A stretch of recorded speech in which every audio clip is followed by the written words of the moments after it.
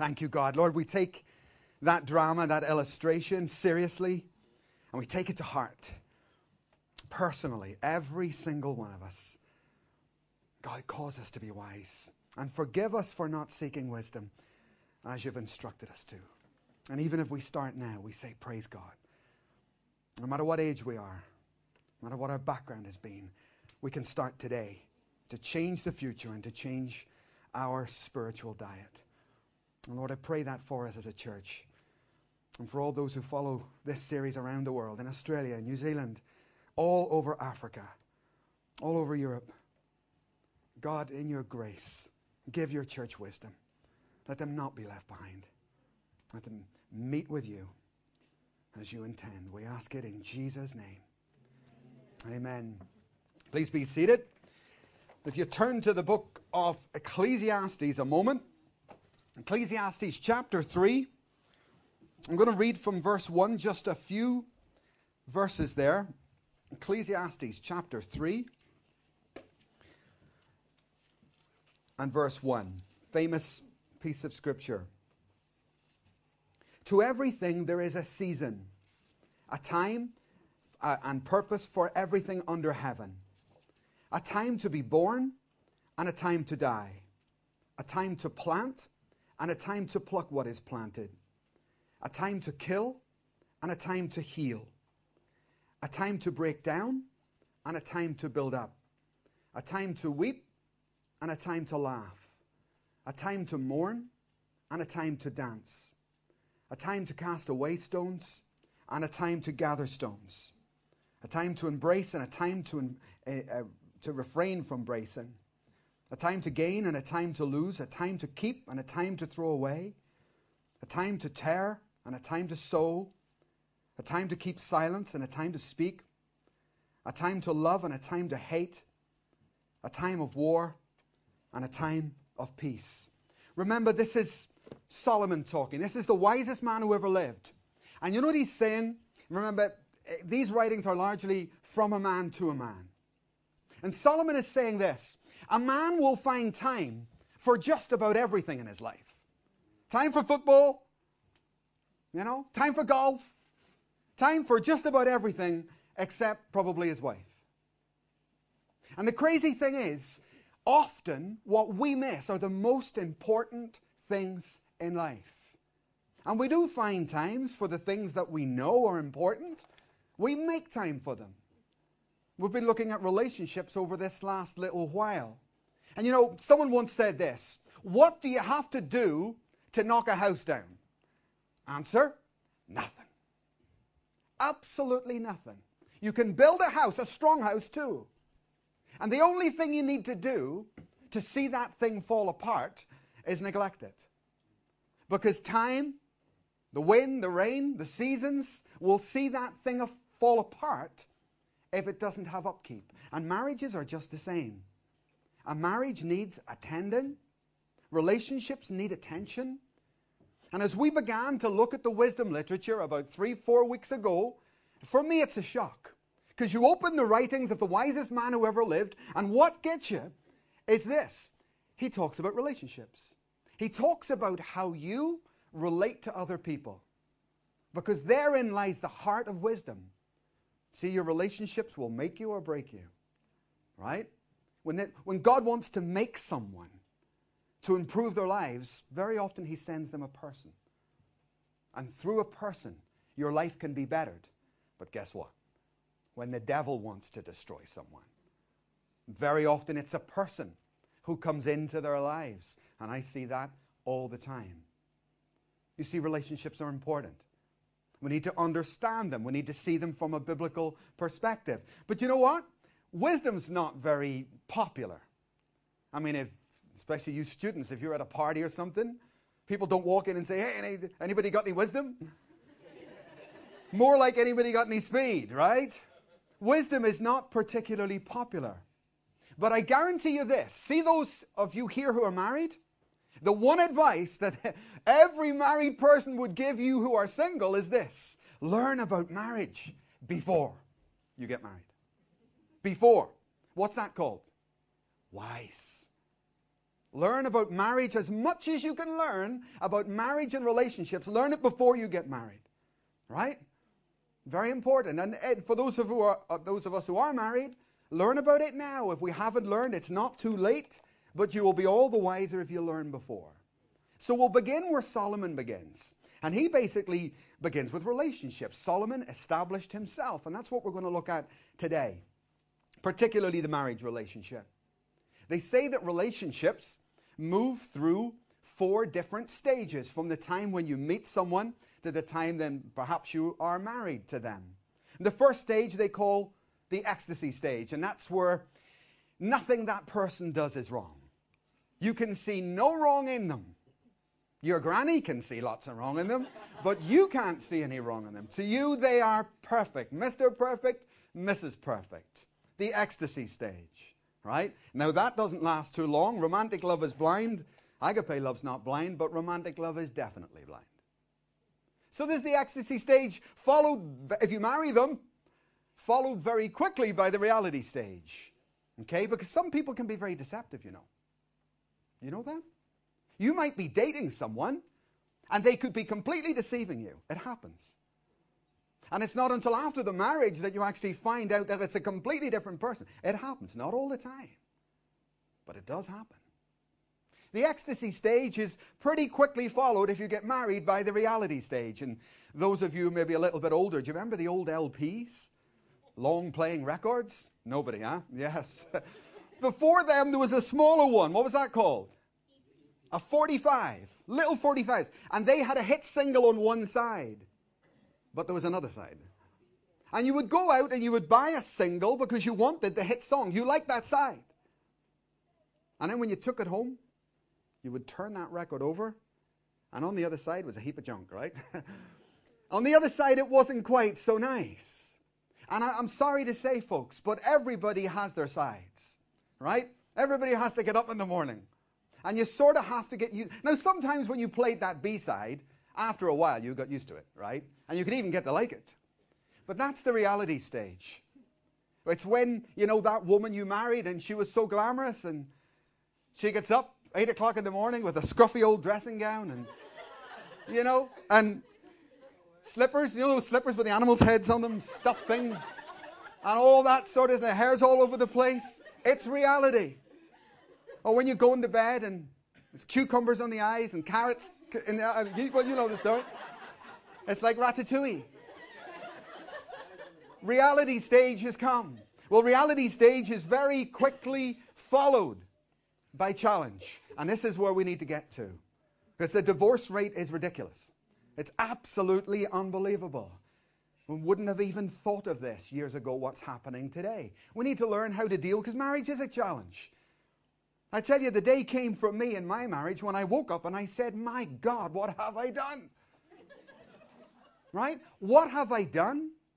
And what am I going to do? Very important. Now, if you're married and you've never asked yourself that question, just slap yourself on the back. Well done. Because 90% of those who are married will have asked themselves that question, correct? Don't look at me like that. Yes, you have. Most likely. Right? Listen, see the challenge? It's very important what you do about that challenge. This is just reality. It's just the real world. So you wake up one day and you say, my God, what have I done? And what am I going to do?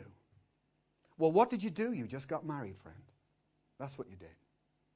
And what are you going to do? You're going to have to work through the challenges to a resolution of any difficulties you find. You're not going to run away anywhere. You're staying right here. Haven't got the statistics with me, but you know, those who get divorced for the first time and get remarried, the statistical probability of them getting divorced again jumps by about 20%. And you know, if they get divorced again, the statistical probability jumps by about another 20%. It's about 75% likely to divorce, something like that. You see, if you run away once, then the next time you're in any relationship, and it doesn't just have to be marriage, you'll have a tendency to run away, and that's getting nowhere in life. You need to face the challenges. I need to face the challenges, and lo and behold, when we do this God's way, you find great delight in that. You find what marriage was all about and the purpose of it, that it was God-given and it is a joy, but only when we obey the rules. Only when we go about this, God's own way. So, Solomon gave us lots of advice in Song of Songs about dating. And he was a young man at that time, and his whole life was really centered around love and relationships. He didn't stay there. He grew older. He got married. And then he gave us Proverbs. And in Proverbs, he talks about principles for couples living together. As I say, if you're married, you would be wise to listen to this. But if you're single, you would be even wiser. Principles for people living together. And I'll just run through a few of them quickly this morning. What does Solomon say to married couples? Well, first of all, rule number one for, to live together happily, don't take each other for granted. And I'm afraid this is so easy to do. It is the easiest thing in the world for me to take Jeanette for granted. I can't think of anything easier. It's just natural. I have to fight against it. Listen to these words. This is the word of a woman, the words of a woman who's just divorced her husband. As for him, he comes home late. He eats his dinner alone and then lies on the sofa. He gets into bed and very often wants sex. And then he goes to sleep. As for me, well, I feel invisible. Sometimes I feel like a prostitute. And I lie there and I dream of having a relationship. That's a divorcee. You see how easy it is to slip in to just taking your partner for granted? Obviously, that woman felt completely invisible. The invisible woman. That he would come home every day, completely ignore her, eat his dinner on his own. No thought. You see? Look, when a man comes home from work and he goes in and he has a bath, and he throws the wet towels on the floor, and he throws his clothes on the floor, he doesn't even empty the bath, and goes in, ignores his wife, sits down, watches television. Do you know what that communicates to his wife? Your role is not worth that.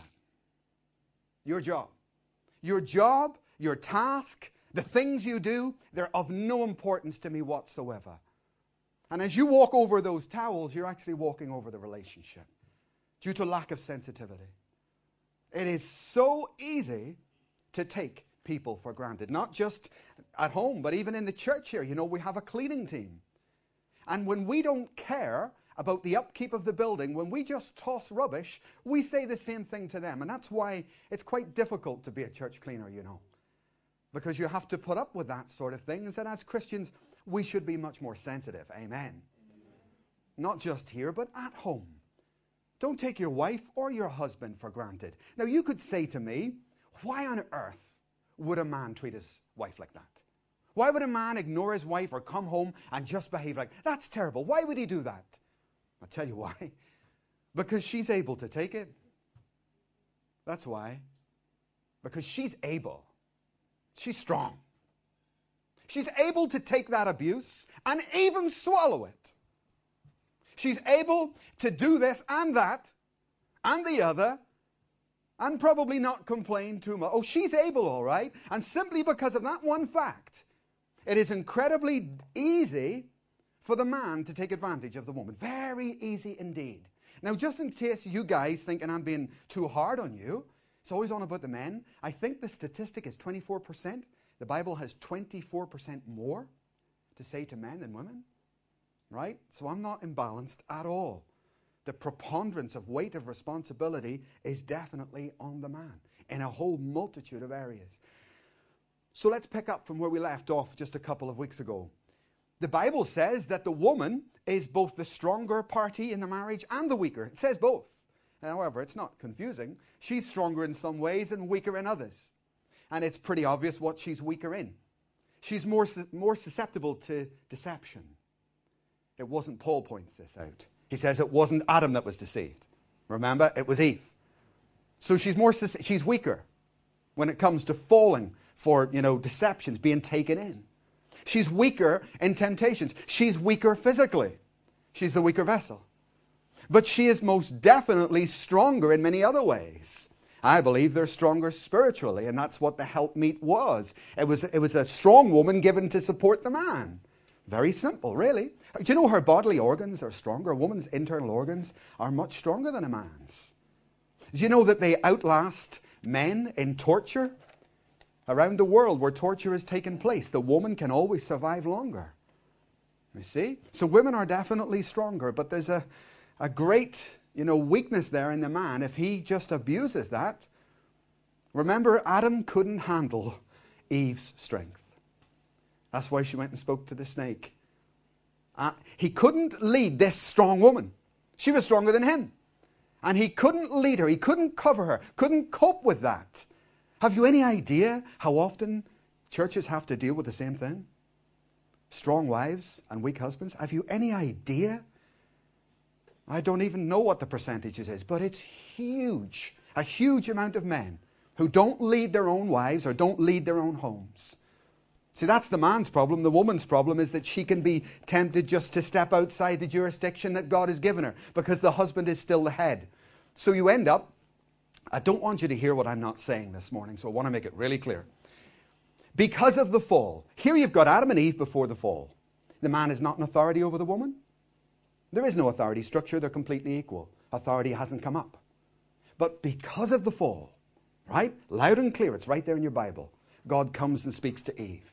And he institutes the man as the leader. Right? Because of the sin of Eve. So now you've got this situation. You've got man in a superior position. And you've got the woman often, not always, but often using that superior inner strength that God has given her. In terms of the love of God for men and women, of course it's equal. In terms of importance, of course they're equal. In terms of their worth or their respect, they're completely equal. That's not what the Bible says. That's not what I'm saying. But their roles are different. And the authority, the man has authority. I'm talking about marriage here. The man has authority over the woman. Now, people will still say, oh, hey, that's unfair. Because what if my husband doesn't do his job? What am I supposed to do? What if he doesn't, do what is right or lead me properly? What am I supposed to do? Well, God is already, you're not actually in a vulnerable position. God will fight for you. That's his promise. Elia, would you come up? Danya, would you come up here a second? Just come up on the platform 1 minute. Let me show you the strength of the position that the woman is in. If you stand there, Danya, let's say these guys are husband and wife, right? Just stand there. Stay there. Now, Christ, let's say I'm Christ. Christ is the head of the husband. The husband is the head of the wife. Okay? Now, let's say that he's not behaving himself. He's not leading Danya here, right? So what does Danya do? What is the typical woman? Start to nag him? No. 1 Peter, win your husband without a word. Shh.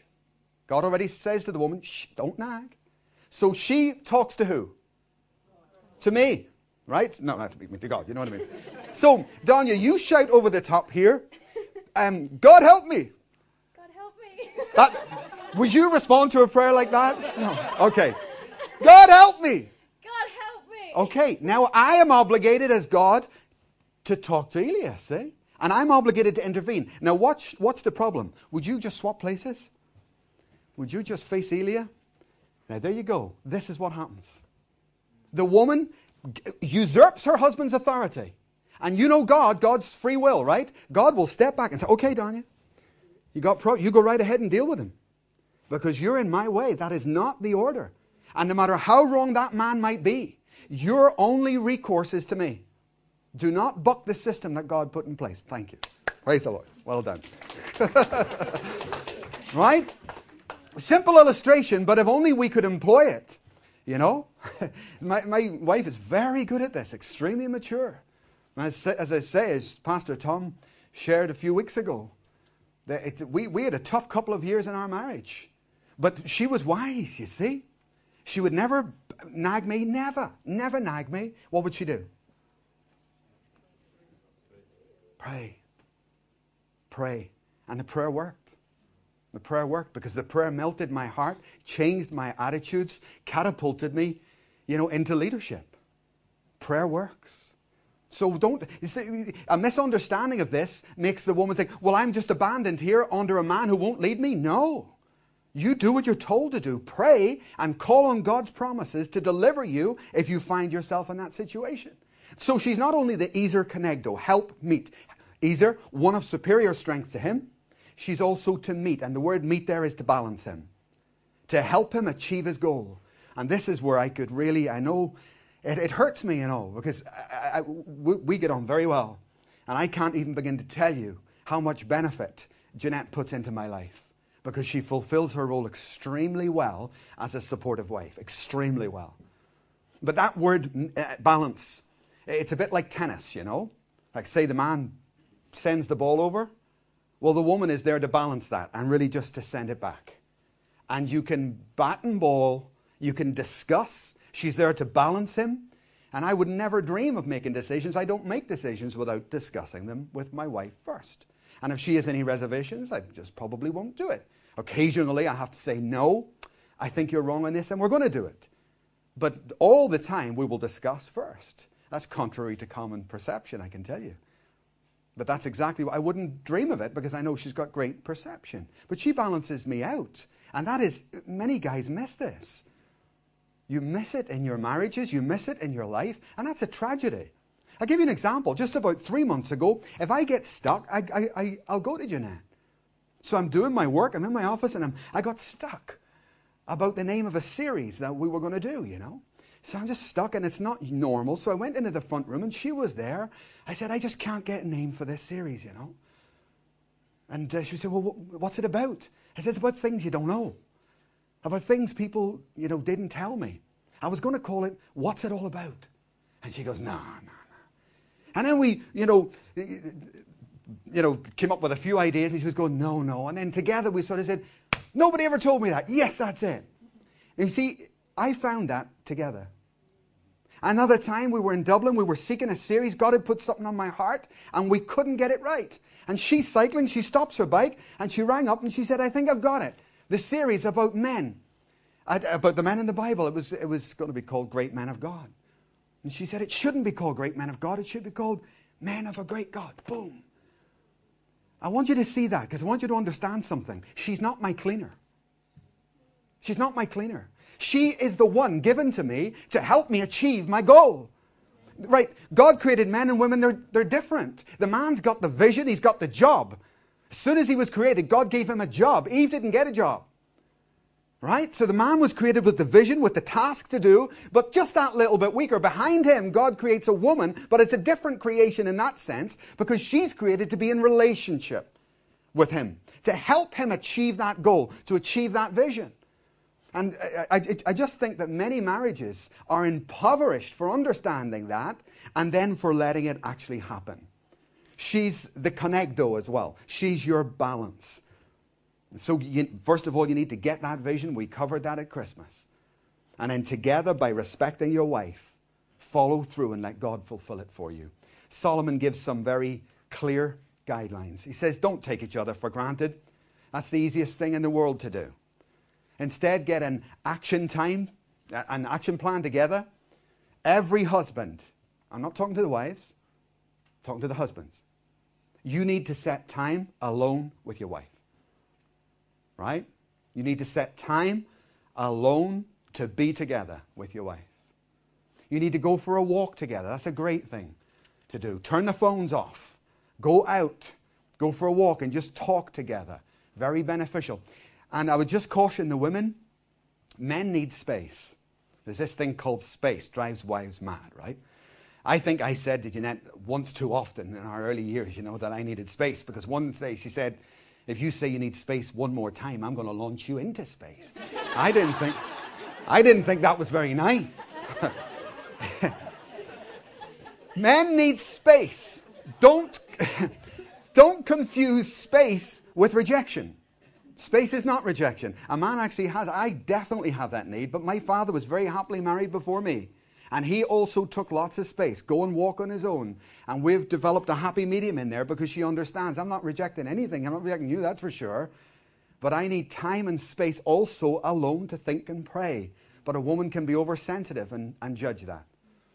Tip number 1 then, don't take each other for granted. Tip number 2, equally as important, watch your speech. It's easy to get casual with one another. Usual, just to let your language slip and to start to speak disrespectfully to your husband. Never acceptable. Especially in public. Paul mentions that. He says if the wives have anything to say to their husbands, what does he say? Go home.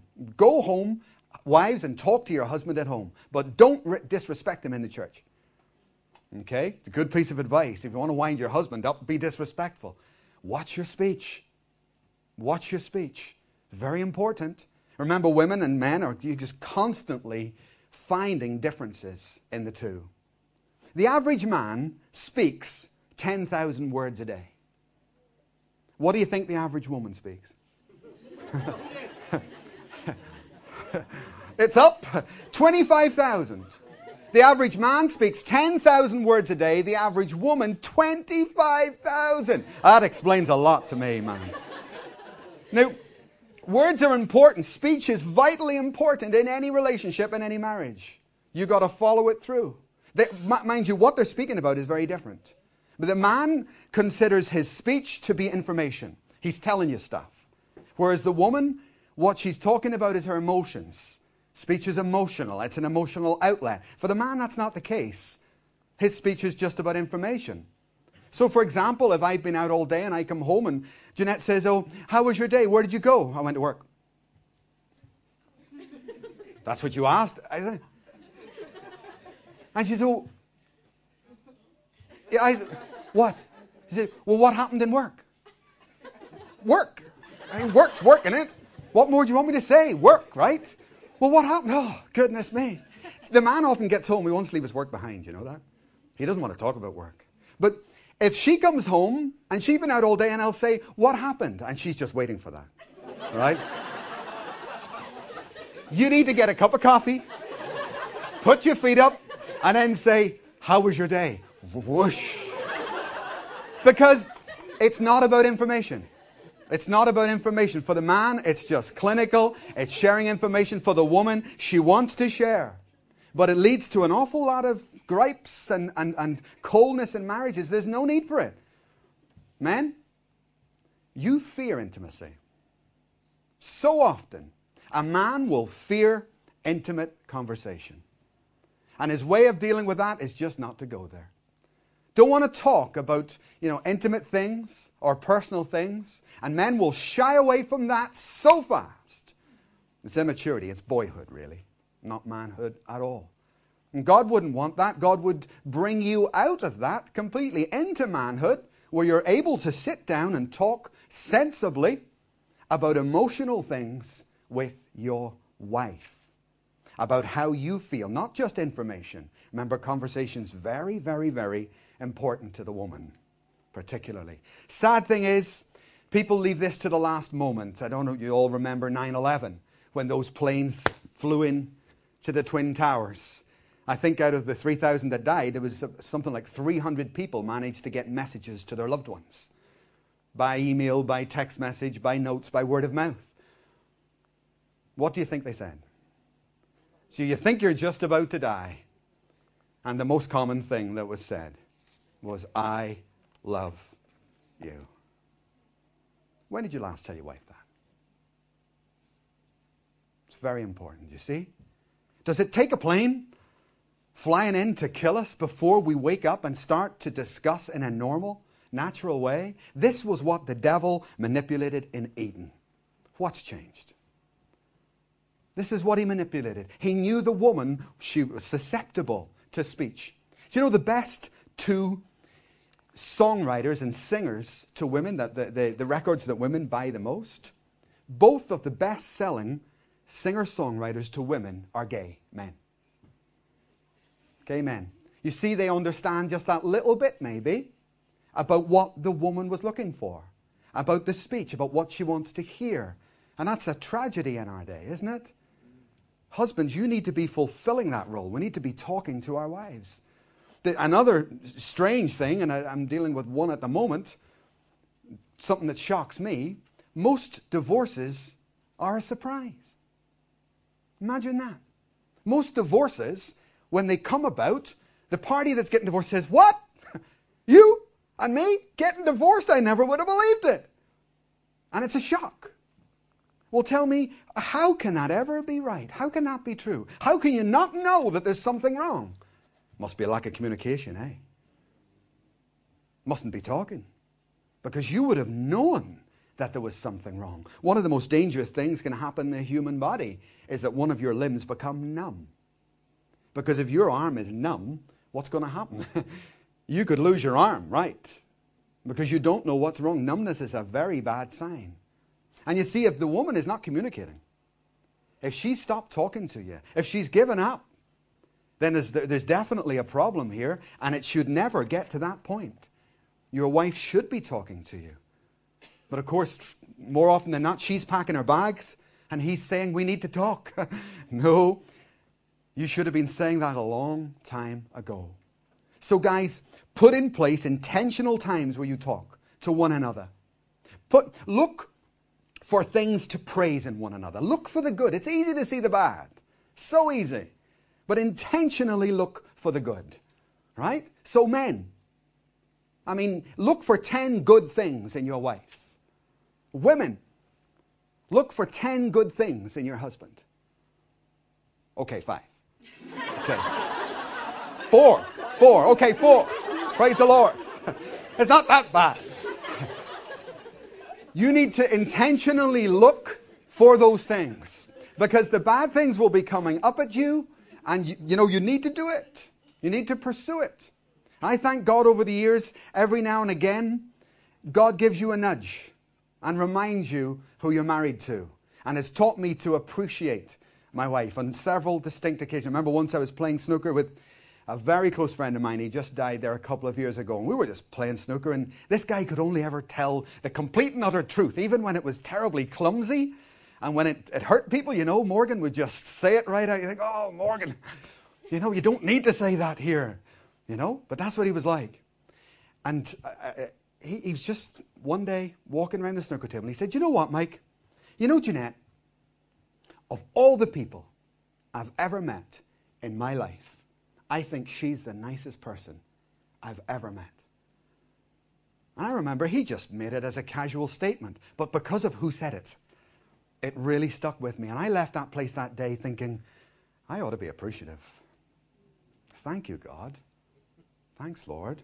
Because it's so easy to overlook that. Another time, you can buy properties wholesale. You can buy a tin of baked beans. You can buy 10,000 tins of baked beans if you want. You can also buy houses wholesale. And we were with a wholesale property developer. And the way they work it is they have portfolios. There's A, B, C, D, different types of portfolio you can buy. And they go from good portfolios to a heap of rubble, And I wasn't interested in the rubble because I'm not a builder. We were interested in a good portfolio. And we just sat around and talked for a while. And then the meeting came, the formal part. We sat down at the side of the table, and this multi-millionaire came in, reached for the best portfolio and put it on the table. And I preempted his discussion. I said, excuse me, I just don't want to waste time. So I'm only interested in the very best. He said, listen, you don't have to tell me what you've come here for. You're interested in the very best portfolio you can get. You're only interested in excellence. I thought, well, okay. He said, I met your wife. I saw your wife. And when I saw her, I knew that you would not be interested in any of that. And again, it just makes you think, cuts you down to size a little bit, right? I thought, man, other people can see value.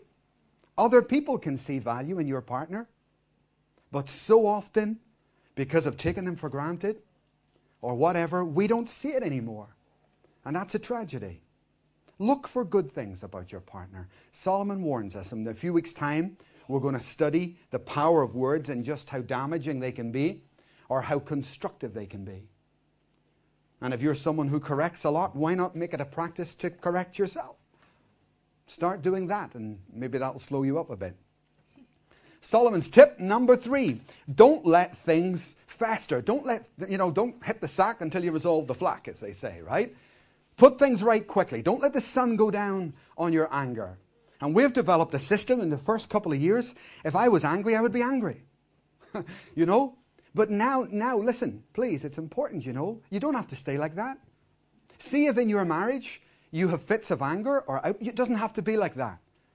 And I suddenly realized, I don't need to do this. Now, if something is angering me, I will cool it down and deal with it in the right time and in the right place. Doesn't mean you don't get angry about stuff. It just means you begin to control it and hold on to it and deal with it properly, deal with it biblically. Look at me a moment. Your wife is not your mother. Your husband's not your father. Your wife is not your kids. Your husband is not your kids. These are completely different relationships. There is no relationship that can be more contentious and cause you more grief and resentment than your marriage. You know why? Because you didn't choose your parents. Right? There's a little biological thing in there, right? You didn't choose them. You didn't particularly select your children. You had your children. But guess what, guys? You chose that wife. You chose that husband. And because of that, there's a massive potential for resentment within a marriage. There's a huge potential for you to turn around one day and say, hey, this person is taking everything from me. I've given my life to you. Right? It's not your parents and it's not your kids. It's a different thing. And because of that, there's a massive possibility, potential for resentment in a marriage. And that needs to be prepared for. The three big things that arguments or dissension happens within a marriage over are money, number one. Interpretation of a situation. That's what couples argue over. She said this. No, she didn't. She said that. Right? Interpretation of a situation. And lastly, wanting people to change. Looking for change in people in a way that we're not. And all the time, couples come to us and say about money. How do we handle money? Well, you know what? There is no right way and wrong way to handle finances in a marriage. You work out your own budget. You work out your own system. And do what suits you. Nearly all homes are different. In some homes, the man will control the finances and the wife will have an agreed allowance or something. Fine, if that works, go ahead. In others, it's 50-50 with the money that comes in and 50-50 with the bills. Fine. We don't do that. I pay all the bills in our house, but we have equal access to any money we want. Jeanette can spend whatever she wants out of the account, within reason, of course. Just within reason. Because that suits me. I could not, my parents didn't do that. My parents had the 50-50 situation. I'd hate that. I don't like his and hers. I like ours and everything. Right? That's just the way I prefer that. But it didn't mean they weren't happy. My parents were very happy. So that worked for them, obviously. You just need to find whatever's going to work for you. And don't argue about the interpretation of situations. This is where men can be so dominating in this, because women often see things differently, you see. And it's not necessarily a clash of what happened, but couples do argue over interpretations, you see. And we must not do that. Let me explain to you what I mean. Men don't like to admit they're wrong. And all the women said? That was a weak amen. Men don't like to admit they're wrong. I'm not just talking about I'm talking about a trait. It was in Adam. Don't overlook it. Men, don't overlook it. Adam blamed Eve. Lord, it wasn't me. It was that woman you gave me. That's what he said, right? It's a trait in manhood. Men don't like to admit when they're wrong. But listen, guys, because of their logical brain, a man can seem right even when he's wrong. He can argue a woman so far down that line and be dominating that she starts to think she's wrong. Right? Oh, he can, believe me. A man can argue so well and so long-winded that the woman but it's not funny, you see. It's a terrible thing. Because many men do that. They dominate their wives. And she's trying to be the helpmate. She sees something wrong. Often the woman has a higher moral fiber, higher moral character. Often. And she'll see something wrong. And she's trying to fulfill that role, Ezer Kenegdo, trying to be the wife, trying to be the helpmate, and will start to say something. But the man can often articulate hard and heavy and can dominate the conversation and seem as if he's right. Listen, when that happens in a marriage, or that becomes a pattern in a marriage, do you know that wife? She's one confused cookie. She doesn't know what's right, what's wrong. She's unhappy. She's confused. She's full of self-doubt. Well, I did think, but he made a good point there, didn't he? He made a good point about this and a good point. But never mind the good points. What's your gut feeling, right? And that's a sad thing to do in a marriage, you see. We shouldn't dominate, and it comes from fear in the husband. So watch those words. Be careful of them. Resolve conflict as quickly as you can. Practice saying sorry. Turn to the person beside you and say you're sorry. Go on. Listen. Okay. And so you should be. No. Do you know what's good to do? Practice it. I'm sorry. Just practice. Some people struggle just to say I'm sorry. Practice saying I'm sorry. Get used to it because you're going to be making a few mistakes. Right? Practice it. Criticize less, praise more. Do look for intentional praise. Look for things in your partner. Be willing to lose a few arguments. You don't have to be a point scoring. What a waste of time that is. And lastly, Solomon warns us. I love the serenity prayer. I guess most people here would know the serenity prayer. It goes like this. I hope I get it right. Lord, help me to accept the things I cannot change, to change the things I can, and the wisdom to know the difference. Lord, grant me the serenity to accept the things I cannot change, to change the things I can, and the wisdom to know the difference. I think every marriage, every home could have that over your door. Don't try and change each other. When I do marriage counseling with a couple that are going to get married, it's the first thing I say. You are marrying this person just the way they are. So don't have any ideas that you're going to change them. They may change, praise the Lord. But you're not marrying a person you're marrying this person right now exactly the way they are. So put any thoughts of change. Listen to this. Men marry women thinking they'll never change. Women marry men thinking they'll change them. Just the different approaches. Men marry women thinking they'll never change. Women marry men thinking they'll change them. But it's a terrible thing to go into a relationship and have the pressure on you to change. Jeanette is absolute. If I ever try to change her in any way, man, she's like a bucking horse, No! I am the way I am. And I like that because it's character. I am who I am. I am the way I am.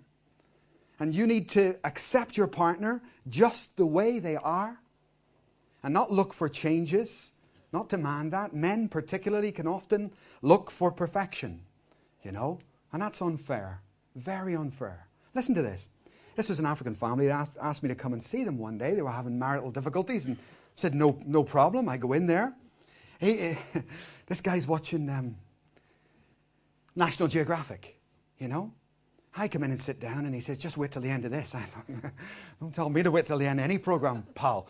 What's the problem? Get the television off. Now, what's the problem? And he starts saying, well, she won't keep the house clean. I said, okay, looks pretty clean to me. It was impeccable. It was spotless. I said, what's the problem? He said, well, the house needs to be hoovered 3 times a day. I mean, that's okay, isn't it? And the kids make a mess. They had 2 kids. Kids make a mess. So I wanted to hoover up in the morning, and then we need to hoover up again later, and she needs to hoover up at night. I mean, do you have a problem with that? So I said, well, no, I have no problem with that at all. You hoover the house 3. I've got one problem. Who's going to do the hoovering? Because it isn't going to be her. If you want to hoover the house 3 times a day, I'm sure she won't mind.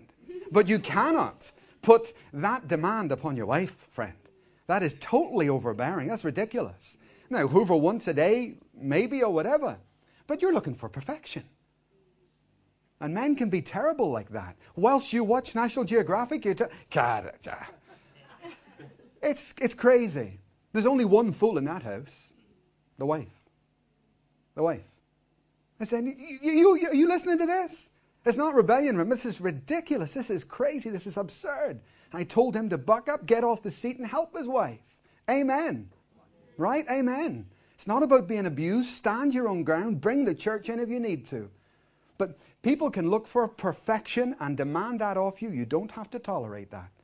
You don't.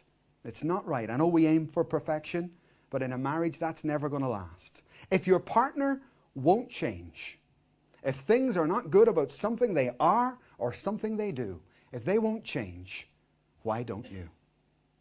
Why don't you change? Why don't you say, God, you know what? This problem or that problem is tearing us apart. So do you know what I'll do? I will change my ways. And I will be the peacemaker in this home. Amen? Amen. Let's have the worship team back. Just stand.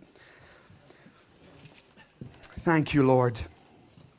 God, I pray your strength and your grace, your wisdom and your mercy to flood every single home here, God. For those who are single, I lift them to you, God. Would you give them wisdom for the times ahead? Wisdom to walk in good and loving and biblical relationships. Father, grace us this morning. I pray for the couples that the same thing, you would cause them to see good in one another, to choose to see good, and to live out of that, Lord. If in any way we need to make immediate changes, then please help us to do so.